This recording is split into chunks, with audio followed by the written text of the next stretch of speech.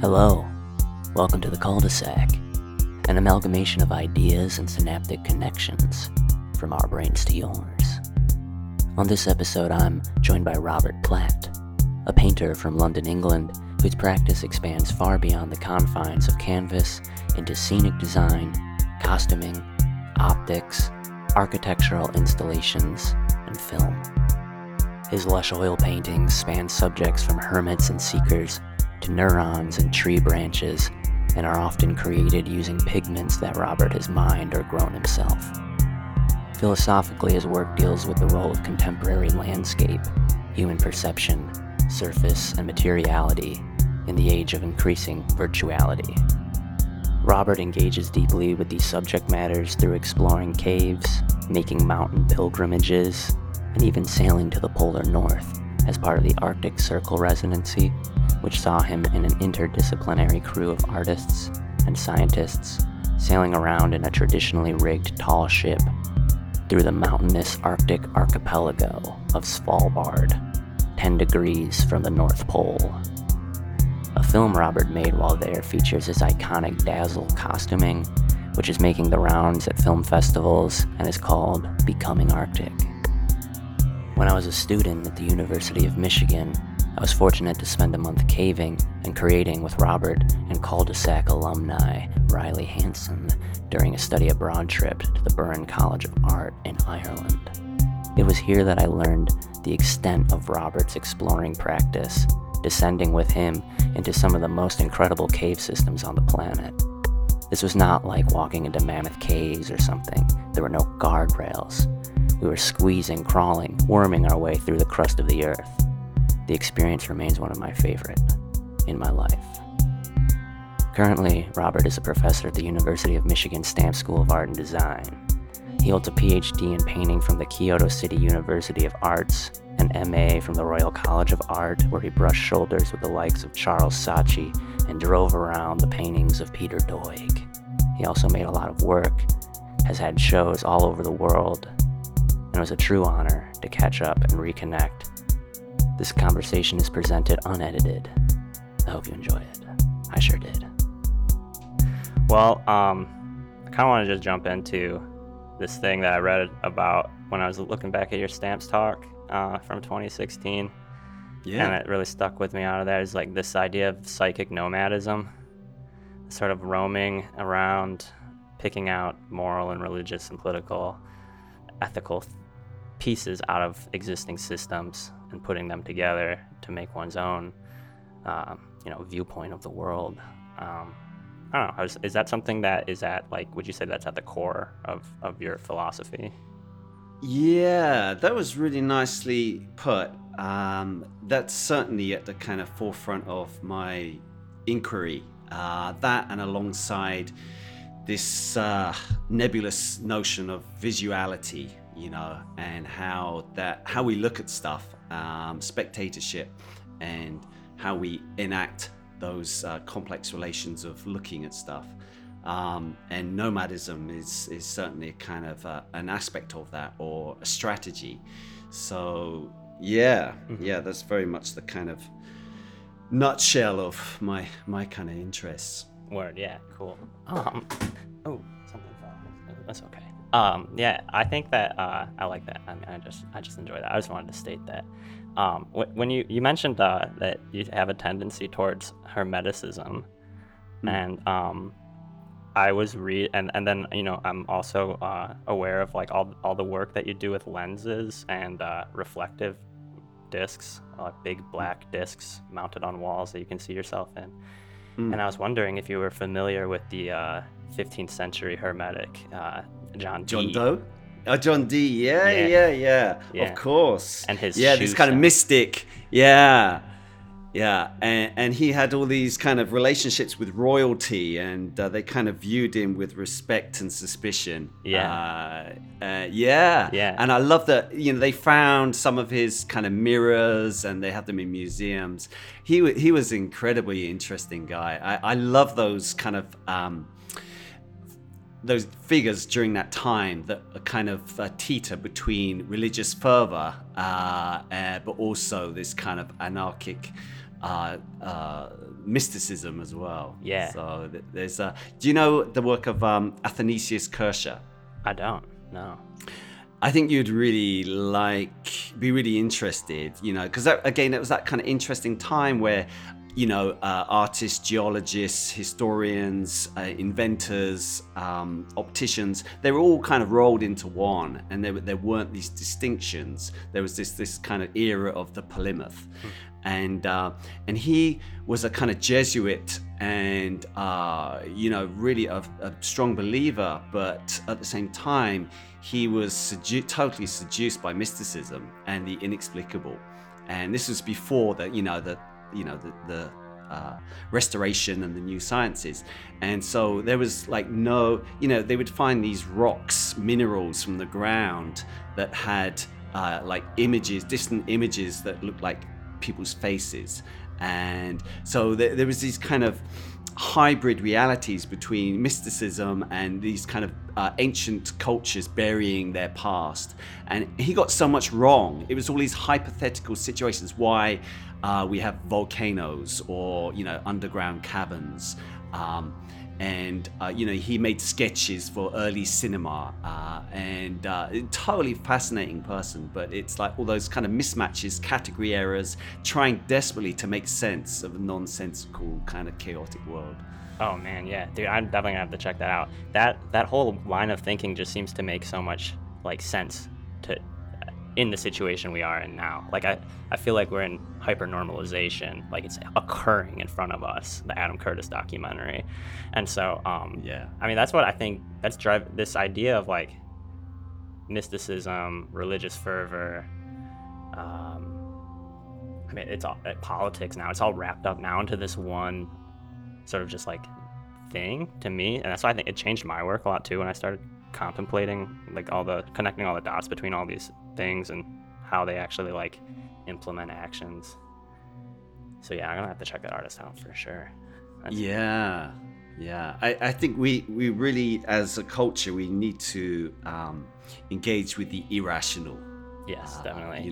We can search up, we can categorize, we can rationalize everything, and I think we desperately need, I think artists, creators need to be a touchstone for the irrational, to kind of re-engage with that. I think so. Yeah, I think when would you also think that the irrational does that factor into Carl Jung's shadow work?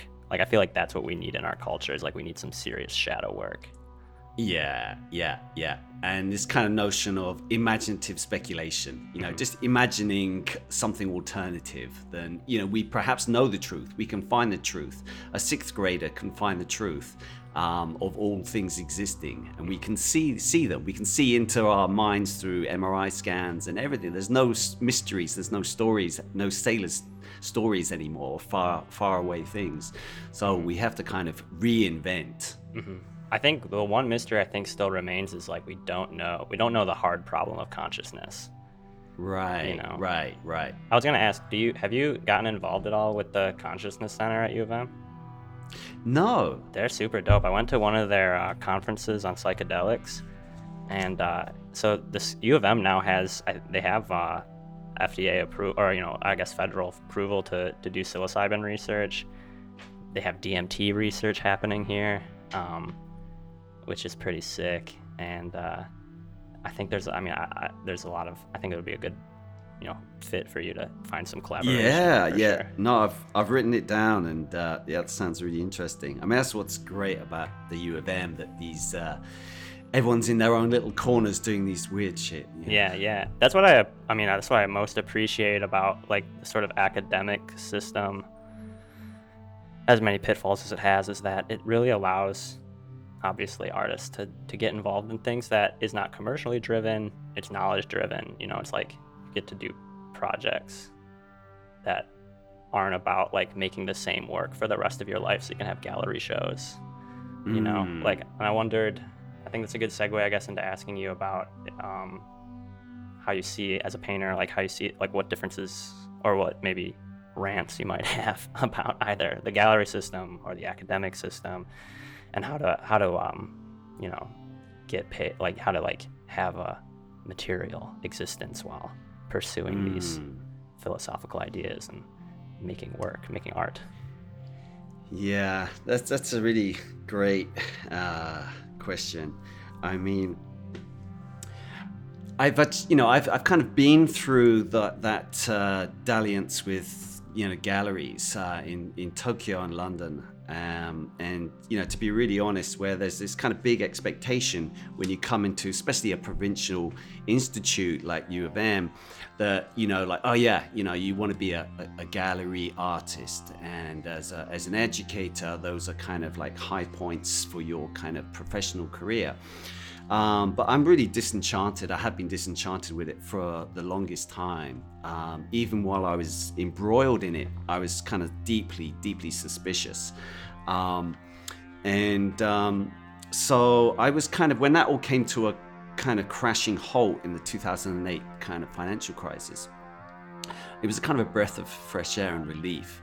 Of course, I was just freewheeling and, surviving as an artist on the income from my work, which was fantastic, and I was just ingrained in me the kind of ups and downs of the financial situation. I was kind of used to that, but Sen, my first son, he was born, and then I was like, oh crap, what can I do? And I just managed, just by osmosis, to kind of realign and insert myself into academia kind of seamlessly. So it was kind of unheard of, for me to kind of make that transition. So all of a sudden, I'm kind of leaving the, that really kind of unsettling commercial situation with galleries and relationship with making your work, which is a deep connection with work, and then it's kind of just frittering those tokens away to wealthy people's houses, and that kind of dance and flirtation with money and people with money was really deeply distasteful to me. And so arriving in academia in Michigan with the expectation that I'd be continuing this and bringing that with me, I had to softly distance myself from that. And I saw the potential of, just collaborating and really making the work I really wanted to make. And so I started to distance myself from the galleries, which wasn't difficult being in Michigan, and take advantage of, space, of really making work, and, showing in more experimental places and doing a lot of travel. And what I really appreciate about being in the Institute is that you can be a dilettante.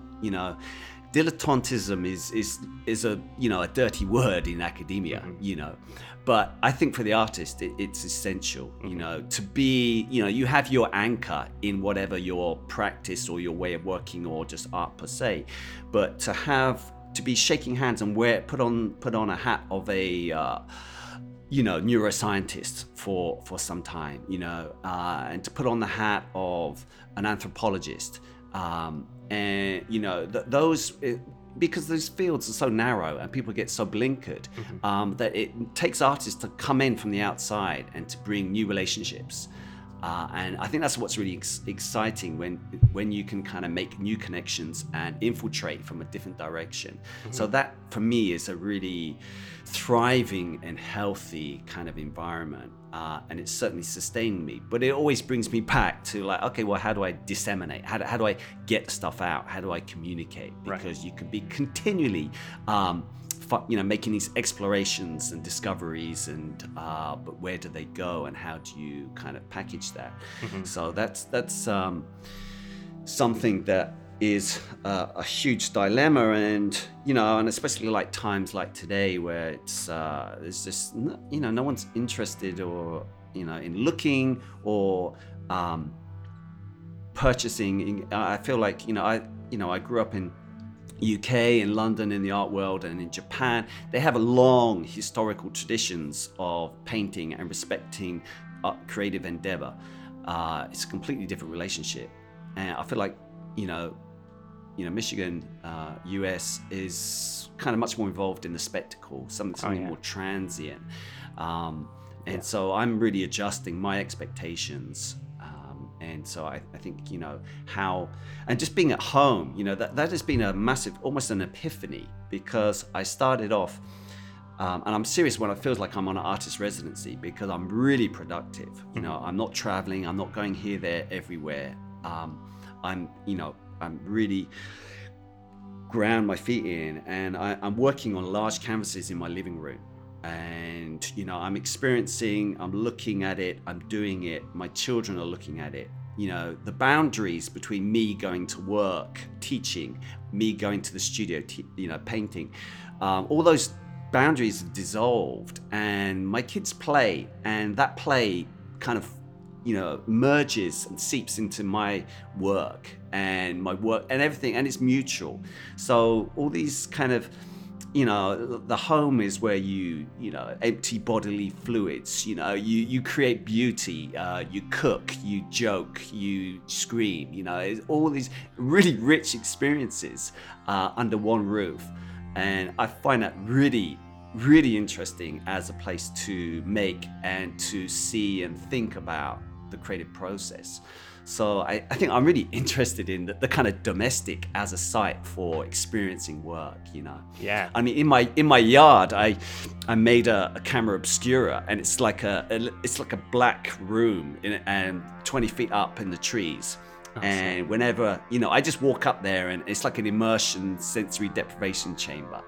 Nice. And, you know, and I just get to see a reflection of the outside trees, which is turned upside down. And now, you know, all the leaves have, you know, disappeared. So it just looks like a big vein system, or neurons inside this kind of black room. And, you know, I kind of made it thinly disguised as a tree hut for my kids, but they have no interest in it because it's too dark. It's, you know, so I just go up there with a glass of wine and just shut off. And, you know, it's like That's so cool, man. There's so much in what you just said, from like this dissolving of boundaries, which I think also is like obviously very important in the work that you make already. The sort of like ability now to like have your family close to you, to the work. I think it's so dope that you're building these things at your house. I just started, I've been gardening since I left school, and so like been cultivating this practice, and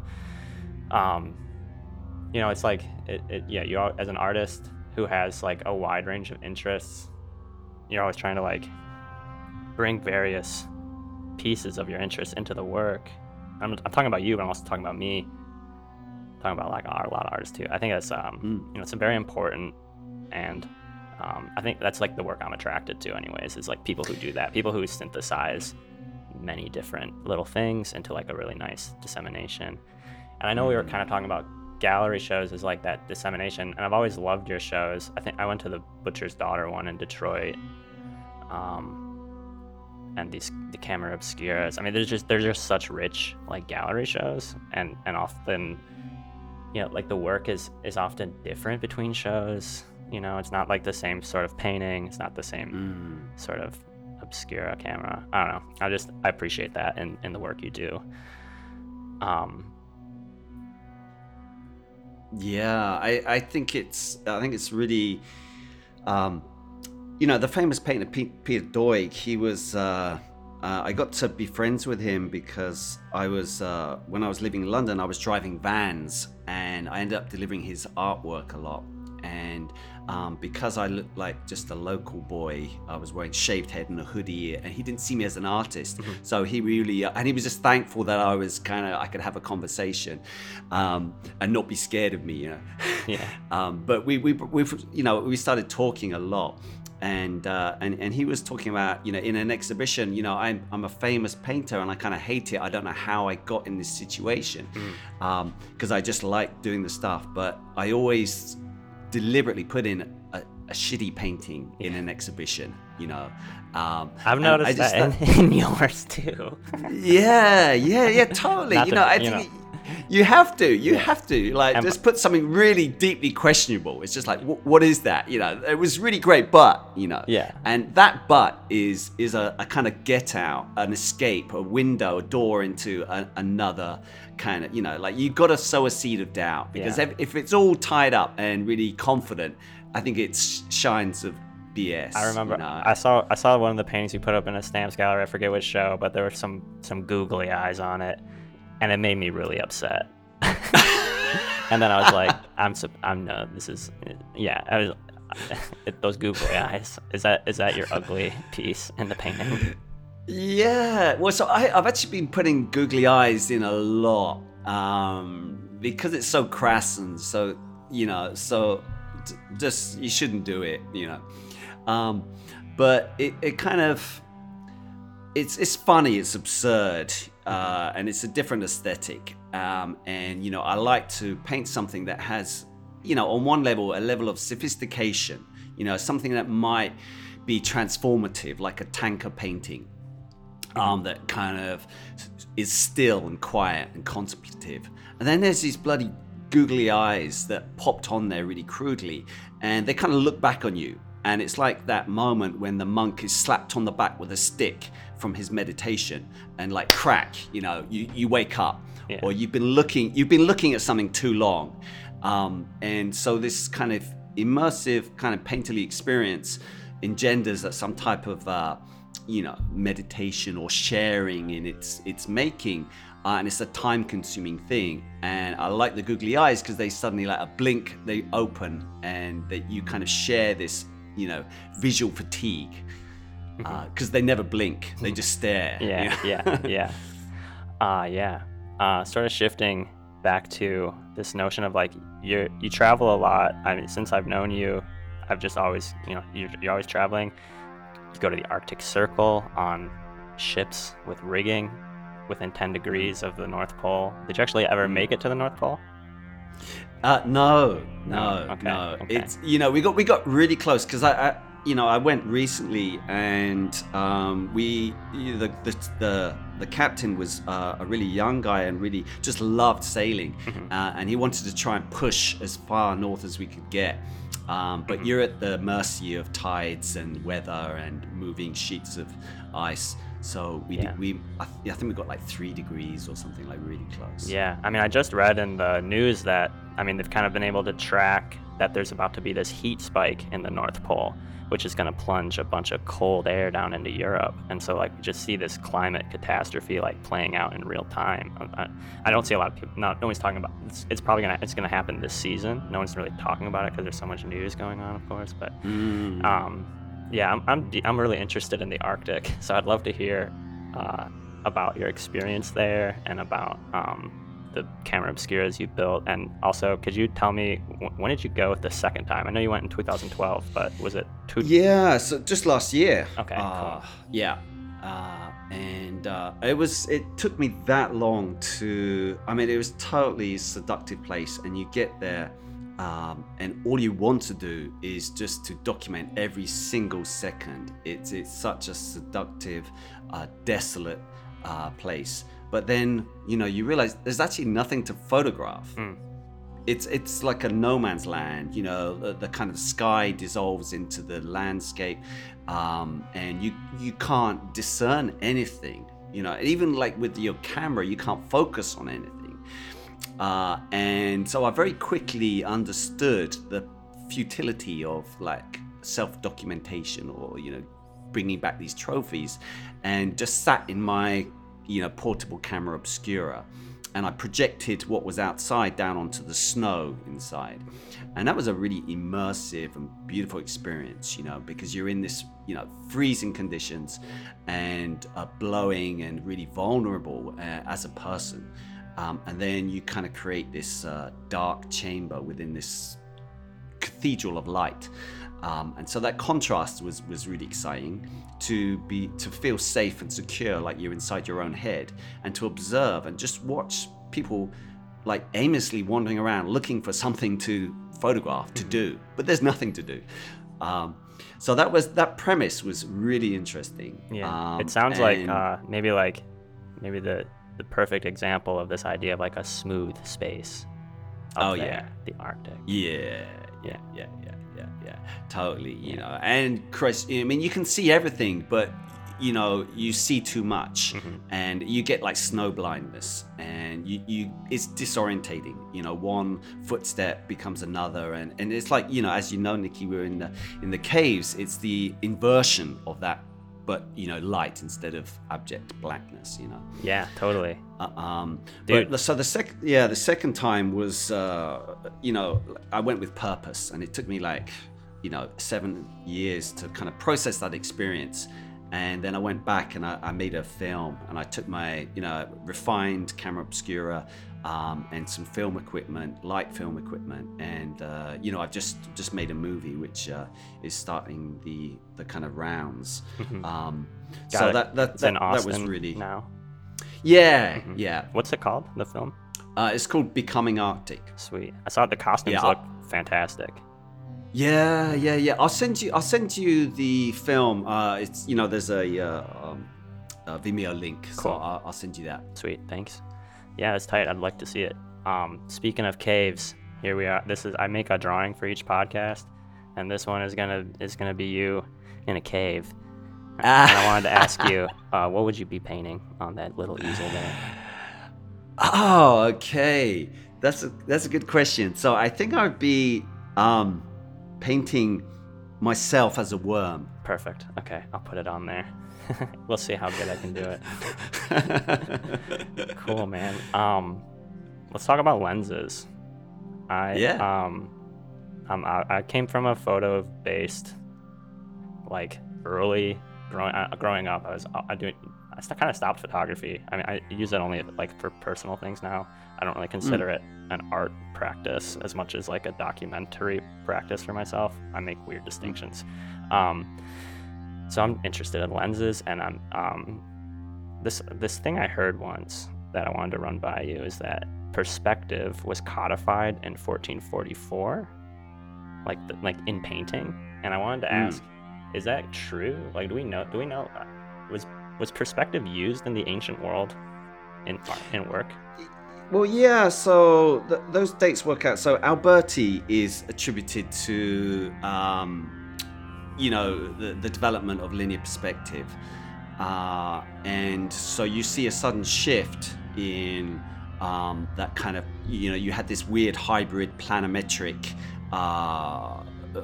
complexified space, and then there's a big shift. And in Italian Renaissance, with the architect Alberti, and then we suddenly see everything changing. A conception of space, horizons, the placing the figure in that space becomes one of control. Because before there were, you don't, and that's also the birth of like landscape painting and those traditions. There were all these kind of hierarchies, and as long as there was some system where the figure, the human figure, could dominate and control that environment, then that's basically what it was. It was this kind of Cartesian perspectivalism, but it had already begun in 1500s. Word. I was wondering if that was because of like really simple lenses that were being like arriving into people's lives at that time. I couldn't really find a good date to even like go off of that idea with, but I thought it was interesting that I always thought of lenses, I guess, as kind of like a newer technology, but I read that the first lens that we know about is something called the Nimrod lens, which is a layered lens, a piece of 3,000-year-old rock crystal. And it was apparently used to start fires in like the Assyrian palace of Nimrod. And like, yeah. So that's pretty sweet. And then I also, there's more. Pliny the Elder in 79 AD talks about Nero using a concave emerald to watch the gladiators. And this is just like, I was like really shocked to sort of like learn about that sort of technology. Oh, totally. It's really, really interesting. This notion that, the seduction of immersive technologies is a 21st century thing is not true. We have always had propensity for immersive situations, improving reality. And that started in antiquity. Athanasius Kircher, he was a kind of grandfather of that, and he was doing drawings of magic lanterns, early cinematic, things, using colored rocks, and there were simple lenses already in action. And of course, Hockney later on has been talking about how artists, the kind of this suspicion that a lot of 17th century painters and earlier had their hands on cut glass lenses to re-represent space. So they were using portable camera obscuras as early as the 1500s. Yeah, that's cool.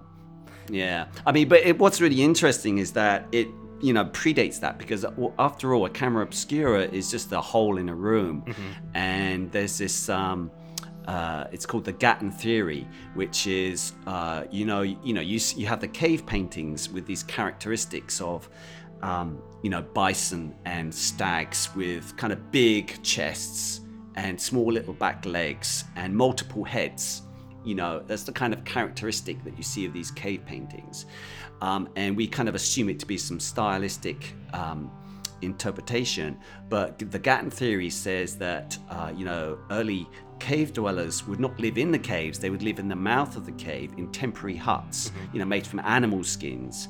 And of course, you would have a punctured hide with a spear or something. And you would create these, impromptu camera obscuras. Oh, cool. And that people would be so incredible because they'd have bare chests, and they would have these projections of these roaming animals on the plains, on their bodies.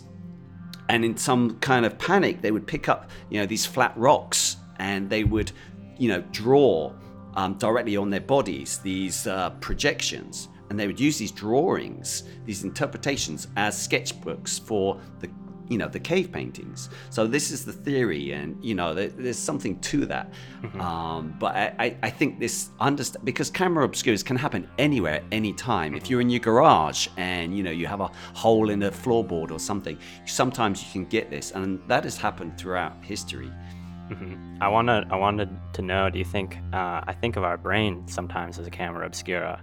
Our eyes are interpreting these signals, data comes into the eyeball, it's transmitted to an electric signal, shot over to your brain, which then draws on a sort of catalog of symbols and experiences that were programmed by our cultural existence.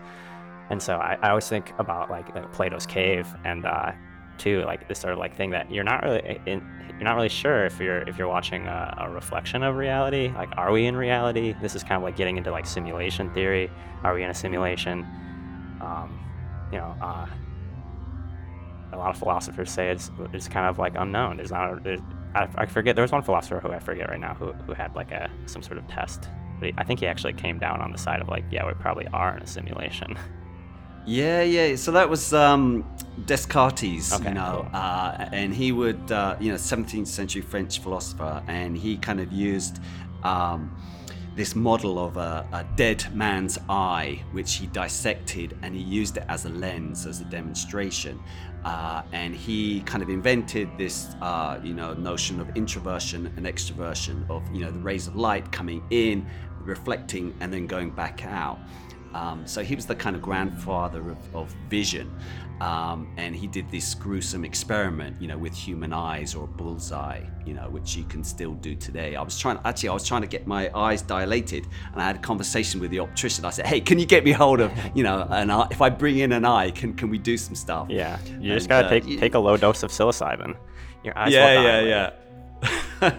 But I really feel that there's some credence in that, and I'm sure you experienced it when we went in the caves, that you really get a sense of the brain as a camera obscura, and you have your kind of light mounted on your head, creating this artificial light, and it's kind of hazy images that fuse your deep mind's cerebral kind of interpretations, and then this kind of depleted kind of sense of vision, and that kind of marriage between speculation, imagination, and when you close your eyes, you can't bear to not see or image anything. You can't imagine the void, so you force yourself, and that's where vision becomes really interesting. Yeah, personally, when I close my eyes, I get like a lot of phosphenes. Like there's always a light show on in my closed eyes, which sometimes I almost think that those phosphenes are telling me something in my crazy head. So I'm kind of like looking in the tea leaves of phosphenes sometimes. Yeah. But I don't know what's next. So wait, I never knew the story of like how did you end up in Japan? So, like much in my life, it's kind of happenstance. I was at the Royal College, and in the thick of it, and it's a really strong sense of kind of rivalry and everyone doing stuff, and you're in your studio and you got Charles Satchii walking around and all the galleries, and there's this kind of flutter of excitement and activity, and everyone's important. And again, that was kind of distasteful to me, and it was an interruption. I just wanted to make work and listen and learn stuff, and there was all these flirtations with the high life. So I saw a sign on the board, Kyoto Exchange, and I was just like, yeah, I'm kind of interested in reductionism and distillation of sensory things. So that seems to make sense. So I just kind of fumbled this proposal together, and the next minute I'm from London. I'm sitting in a 10-foot square tatami room in rural Japan with nothing, no language, no outside communication, no phone, email, and it was a shock to the system, and it really grounded me. And to be honest, I was there for 3 months, and the first month I was just terrified. I'd get on a bus expecting to go into town, and I'd be dropped off of the last bus, the opposite way into the mountains, and walk back in the dark. And so everything was disorientating, and my I couldn't speak or communicate, so everything becomes really visual. And I was walking around, these temples, but listening to, Goldie, drum and bass, kind of urban music. And I just, that fusion, not being too seduced with one culture, kind of relinquishing your kind of Londonness or your kind of urban experience, and the landscape changes, but your sensibility and other things you carry with that. So that kind of intersection was like, yeah, this is interesting. We as people, need to decenter our worldviews and change the scene and the background. So that kind of a long story. I just it was utterly seductive, and I really pulled the whole thing around and made some really good connections. And so I've kind of vowed to go back, because that's what that situation, but also Japan as a place, really does. Yeah. So I kind of I vowed to go back, and so 3 years later, after graduating, working a bit, painting, I got a government-sponsored scholarship, which is a really good gig. It's called the Monbusho Scholarship, and that was a kind of paid research degree. Nice. So that was really how I got there. Yeah, you're like the only PhD painter I've ever heard of. Well, to be honest, this kind of notion of practice, maybe some people won't enjoy hearing this, but it's Mickey Mouse, a kind of a doctor of painting. But what it does do, it allows you to really concretize your research, your interests, and dovetail writing and theory with a practice. What is a practice, and how can you kind of approach it in another way beside just the act of making. So I really appreciated that experience, but I think ultimately it's nice. It opened some doors, and it certainly allowed me to come into academia, which I'm eternally grateful for. Totally. I read that you grow your own pigments. Is that true today? Yeah, so I've been kind of deconstructing my practice slowly and surely, and I started my kind of career as a painting really throwing the stuff around, and the heavier, the thicker, the juicier, the better, as I was concerned, and that's what I love to look at that, but as my own work, I've gradually over the years, I see like in 10-year increments, I'm getting further and further away from substance. and to the point where, and pigments are really good because it's deconstructing the medium. And, you're taking its raw essence, which is dirt, and, you use flax seed and you make, linseed oil. You use that same, flax hemp to make the canvas, the linen.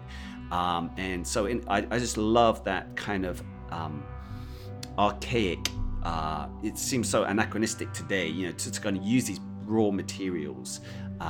So that was just a whole part of that. So I became obsessed with organic pigments, mining pigments, refining, and using organic colors. So there was a large period when my works were really earthy. And so, I love to teach it. Students love, we kind of grow up with smart surfaces and, buying nice oil tubes from the shop. So they really enjoy this kind of activity of grinding and making pigments. Yeah, totally. And I think I want to make a kind of some short film about it, because it, as a practice, just as a ritual, it reminds me of like singing bowls, some meditation, because you have this glass, sandblasted glass tabletop and this big kind of dildo-like glass bulbous, miller.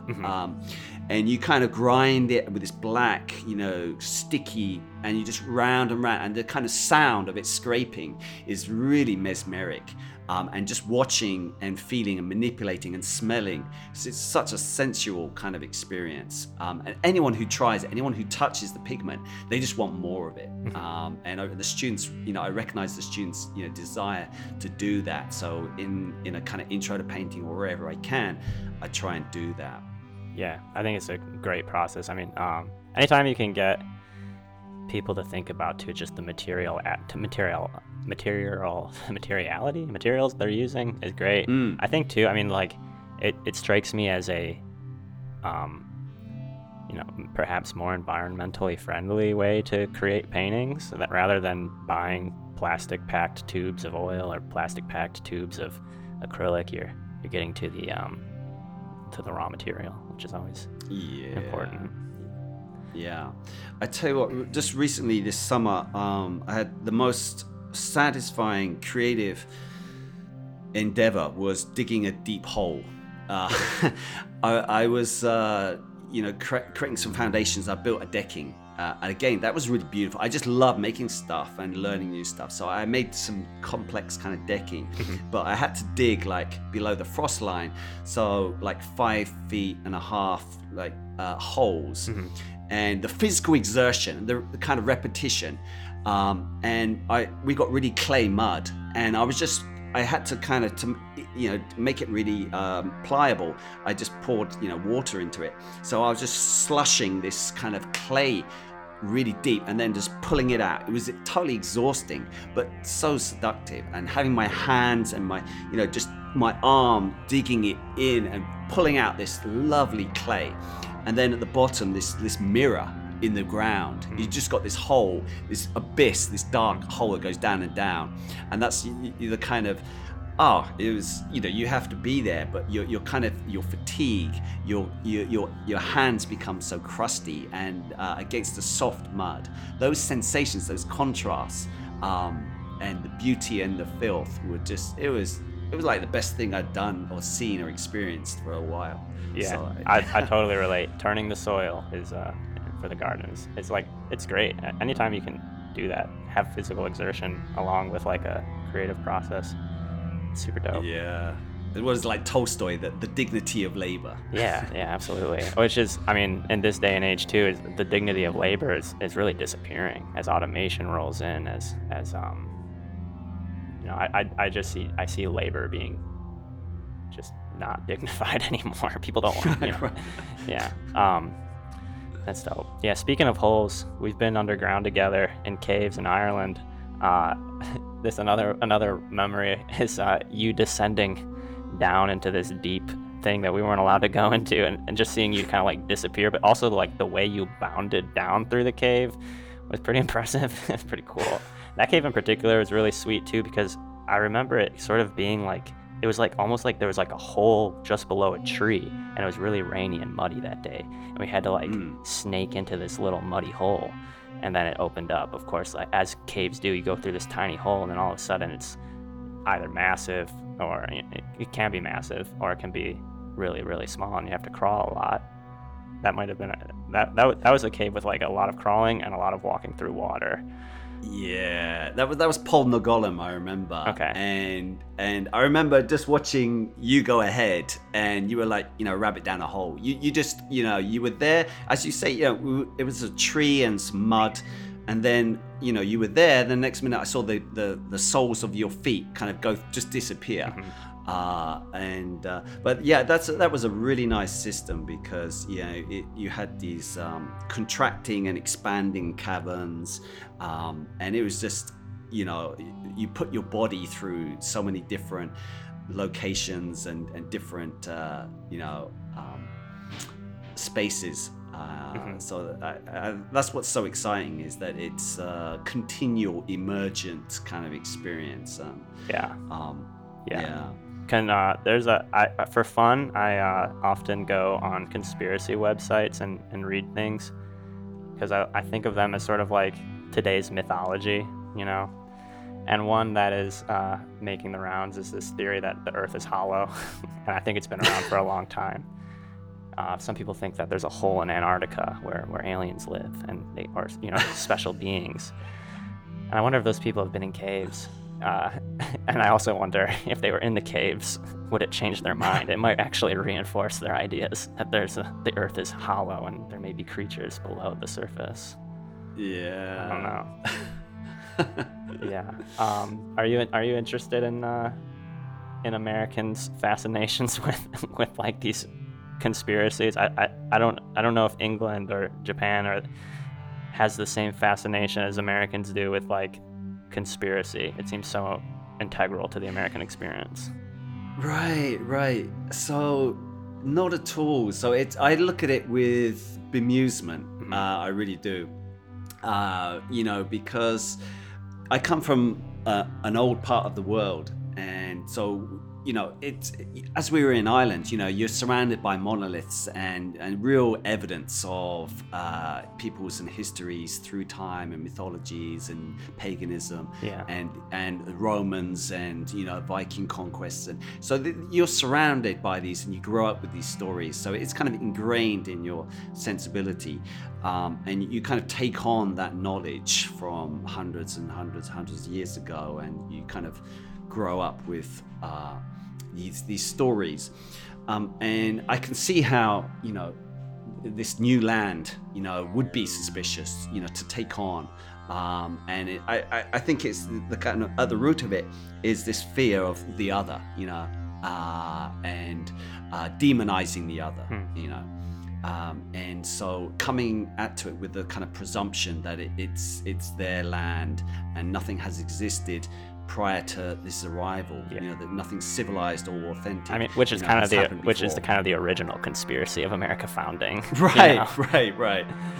Yeah, because there were people here, and they had really. I just learning about the Hopi culture since we're in United States, or since we're in Michigan. Like the Hopis had trade routes spanning from the Great Lakes all the way down to the Gulf of Mexico. So this idea that it's just like, are you familiar with Graham Hancock? He's a countryman of yours. No, Graham Hancock. All right. Yeah, he's a journalist. He's a journalist, but speculative ancient history. Probably place him there. But really well informed. Knows a lot about sites like Göbekli Tepe in Turkey. Knows a great deal about the ancient sites in the United States. He's written about. He thinks that there was an ancient civilization that was more advanced than like a sort of Atlantean situation, which is where people drop off for him usually. But the content of his books is actually really nice, because you can read them for you can be a psychic nomad in his books for sure. But where was I going with this? I was thinking about so you're coming from two places really, Japan and England, that have ruins abound. And I think there's this idea that ruins are a place where, humans can look back on the past, envision a future, and maybe envision what that past was like, and again, take things that are good from it, leave the bad. America doesn't have those sites, or if they do, they're few and far between, or they're made out of organic materials, and so they're not here anymore. But I was in Mexico City, and we got to go to Teotihuacan and saw that giant pyramid. I don't know if you've ever been to Pyramid of the Sun, and I haven't. it was like one of those experiences where it's like, again, in my crazy mind, I'm like, oh, is this a simulation? Because this seems really synchronistic.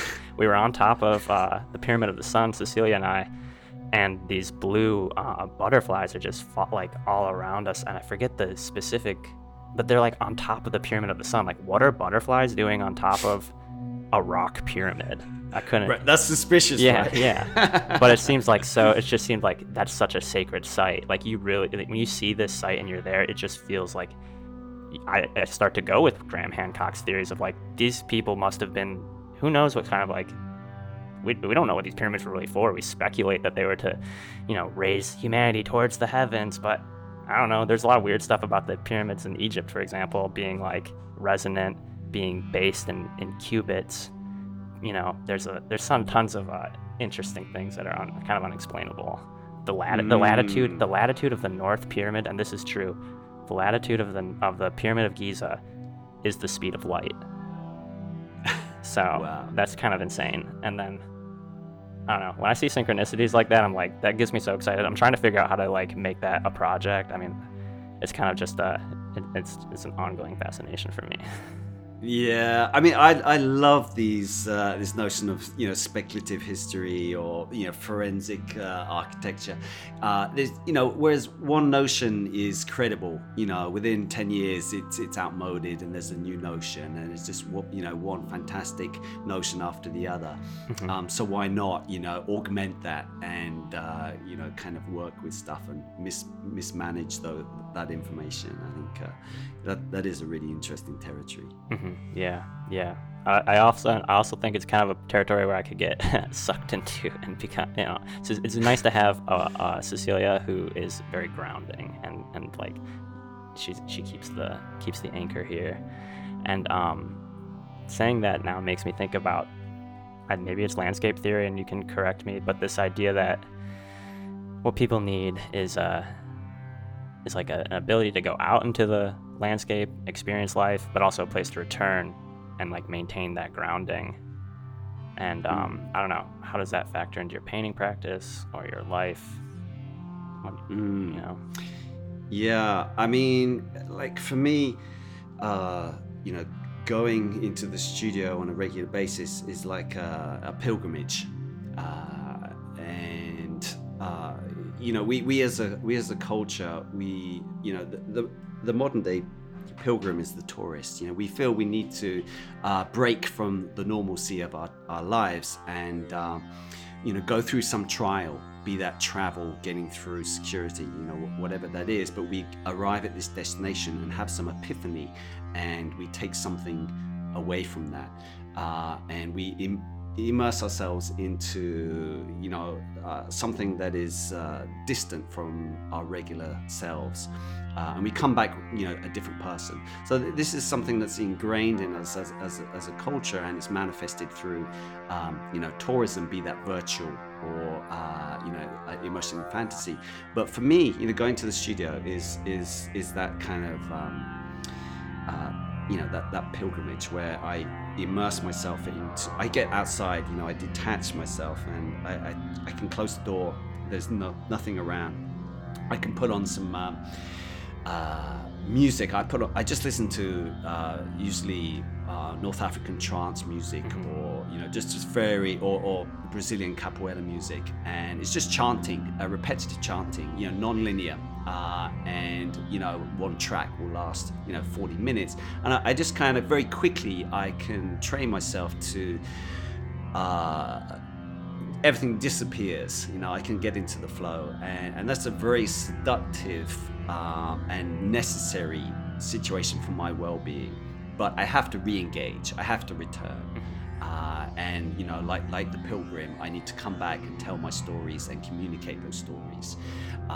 So I think that's what we do as artists. You have to be able to detach and go to the extreme, and come outside of yourself and your regular kind of experiences, and the extremities are the most interesting places. I agree. And because we've got to escape the simulation, bro. Yeah. Dude, you just made the perfect segue into the question I love to ask people, which is, and we're in Ann Arbor now, which is decriminalized psychedelics.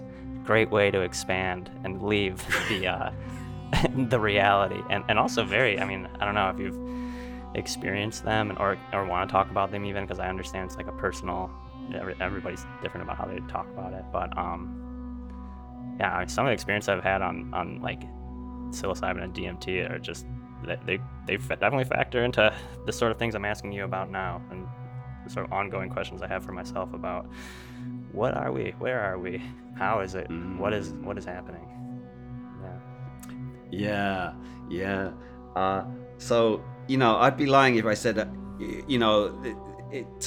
I grew up and it was that culture, culture, trance music was just coming out, and LSD, and so as a young teenage art student, that's what we did, and we'd often take acid and go into the forests.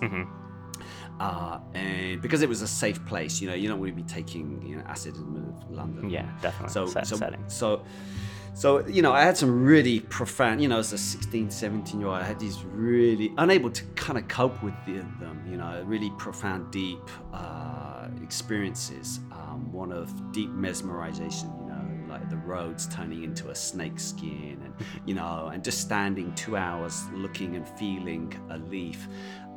So this kind of intense observation and distrust of the visual process, were totally, I needed to have that, and I could see the seduction of it, but I knew that it had risks to confuse my sensitive growing brain. Sure. But now you're a grown man, but you have probably you have a family and stuff too. Yeah. But actually, I'm still, again, when I go to the studio, I get into that kind of vibe, and going into the caves for me is that same getting out of my body and distrusting and prolonging and losing sense of my spatiality and my body. Getting out of that. But I've actually become really, because when I was in Japan, two things that really ran alongside my obsessive painting habits were basically martial arts and mountain trekking, mountain pilgrimage. So those very stoic kind of ascetic practices were really instilled in me in an obsessive way. And those really teach you to kind of push your body to extremes. And I've experienced things on the top of a mountain, being lost and spending 2 days by myself. And I got into a situation where, I kind of deliberately wanted to escape any photographers, any roaming kind of trekkers. And so I went across the paths and became very isolated, very lonely very quickly. And I spent 2 days on my own, and I was starving, freezing, shaking, shaking, and I hallucinated in a major way. Oh, wow. And that was through sleep deprivation, through starvation, through thirst, and I saw and experienced nature in the same kind of unreal way that I experimented with LSD in as a teenager. That's it was such a good intense. point. Like, it's not the natural way to get there. Plus, it really makes you think, like, what was our ancestors' experience like when that was like the norm for people to be starving and freezing and injured and out in the environment alone. It's like reality was, observed reality must have been completely different. And like in some ways now we're just like an easy way to escape that is to like take a drug like psilocybin or DMT. And I don't know about LSD just because it's so synthesized. For me, it's not my my choice. I don't know. That's just neither here nor there. But I'm really interested in that experience that you had in the mountain. That's really cool. And Yeah. also, do you know the director? What's his name? Alejandro Jodorowsky, who did Holy Mountain, El Topo. He claims that he found the set of El Topo in a similar experience, starving and hallucinating, and out in the desert. Oh God, I just saw. So I'm part of a film subscription for experimental film, and I'd seen his films 15 years ago, and just that blew my mind. But like El Topo and the other one, what's the other one? Yeah, Holy Mountain. Mm-hmm. You know, because I love Don Cherry, the musician, mm-hmm. and you know he does the soundtrack for Holy Mountain. I just watched it again recently. It blew my mind. Yeah, dude. His life's work, I think, is probably some of the most magical, transporting, personal work I know about. Like he went on from doing Holy Mountain and El Topo to doing these other like 3 films that are more recent, where like his sons are now in them. His son was in El Topo. He's a naked kid on the horse, and But like he really integrates his family into everything. And actually, I don't know do you remember Mona McKinstry by chance in Stamps? She was like, I don't know if she was a painter, so you probably didn't have interactions. Sounds familiar. She was in one of his films in Chile. She was from Chile, and she was in one of his more recent films. Huh. So that was cool. But yeah. Alejandro's dope. I think we can agree on that. Yeah. The imagery. Actually, I can see, you know, like looking at some of your drawings and the characteristics, these Especially kind right of now. pseudo. Yeah. Yeah. It's incredible territory. Yeah, it's really, really interesting to me. Yeah, I mean, I don't know what I'm doing. I never really know anymore. I'm just kind of, you know, making the work and seeing where it takes me, and really like relishing just letting myself do that now, because you grow up in a society that tells you that you gotta like I was like leaving art school expecting to like go into a gallery system or something, I don't know, sell work to rich people. And it's like, I'm kind of glad that it kind of worked out to where I have this day job now. It's really, I think, deepened my experience with the work and things like this. Yeah. Mm-hmm. Yeah. You know, I'm really fascinated by your website and your drawings and your imagination and how you synthesizing all these experiences.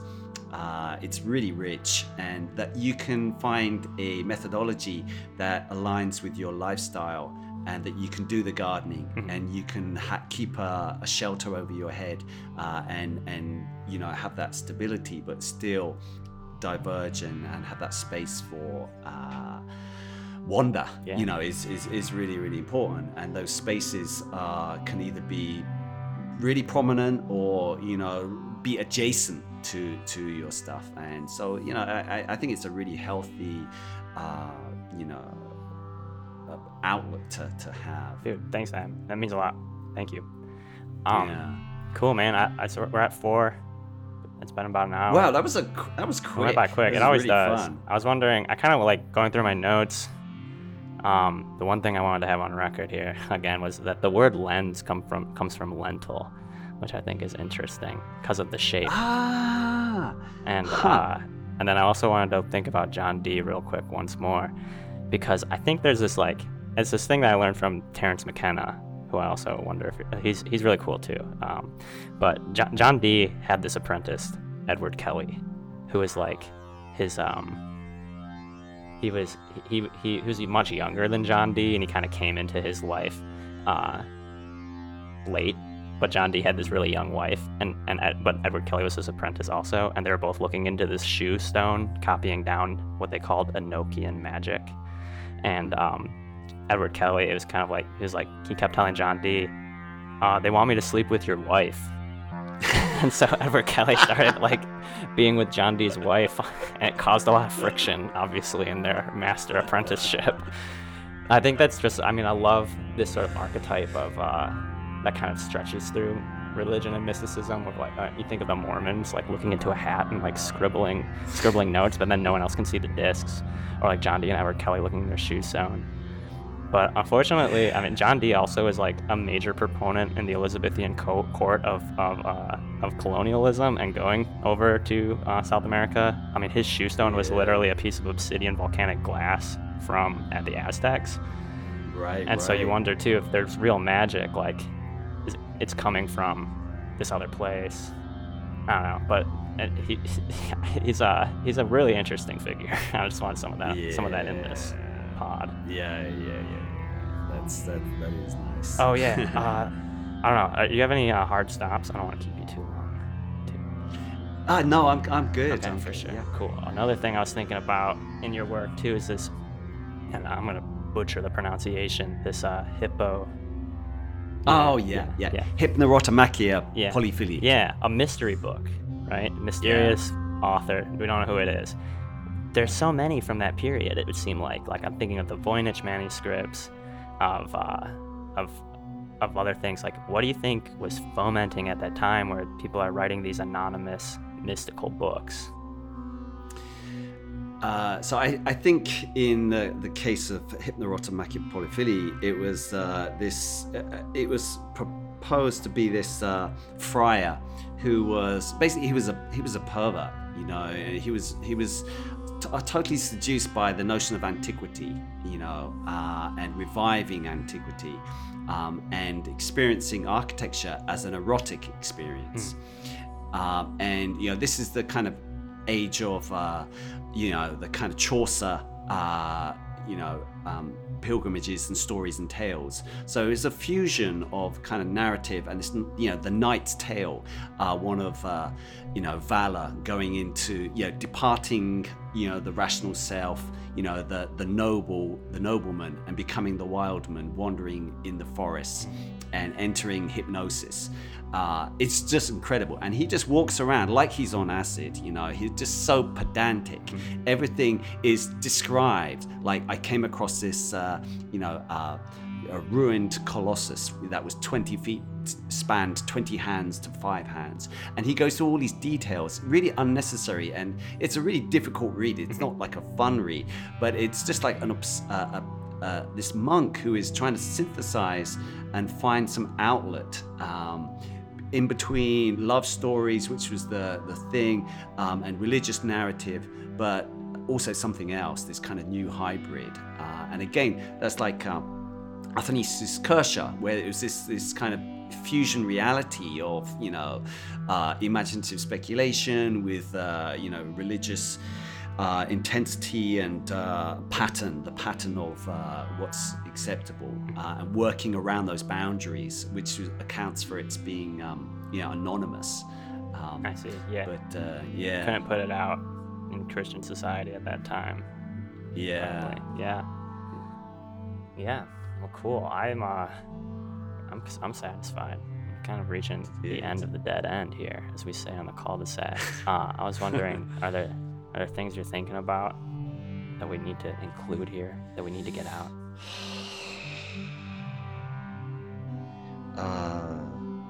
I mean, there's so much. My mind is just so preoccupied, you know, with a kind of, you know, the work that I'm currently doing, you know, working with camouflage and, you know, full body masks. How we missed talking about Dazzle.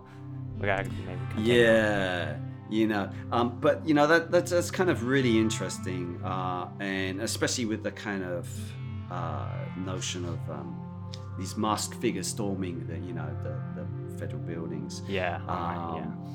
And you know, in the current, everyone, you know, 1,000 masks, and you know, what's the real self, and I think this is a really interesting period to kind of just to stop and think about that. Yeah. So I'm really doing that. You know, what is the self? What does it mean to show, to be? Which face is real? And, the benefits of resisting identification. Yeah, I love that. Yeah, dude. In my woo-woo mind, did you know about the Great Conjunction that occurred on December 21st of last year?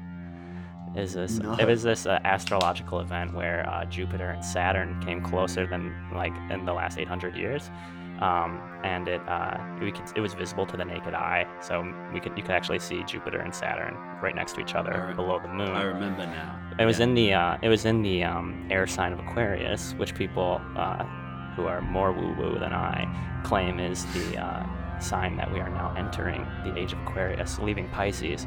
So it's going to be a period of demasking for sure, and it's going to be a period of it could be a golden age, or it could be something else, but we're always hoping for that golden age. I think Marshall McLuhan might have said something to that effect, like, or not. Yeah, I don't know. There's some, I don't know what I'm talking about anymore. But yeah, more woo woo crazy.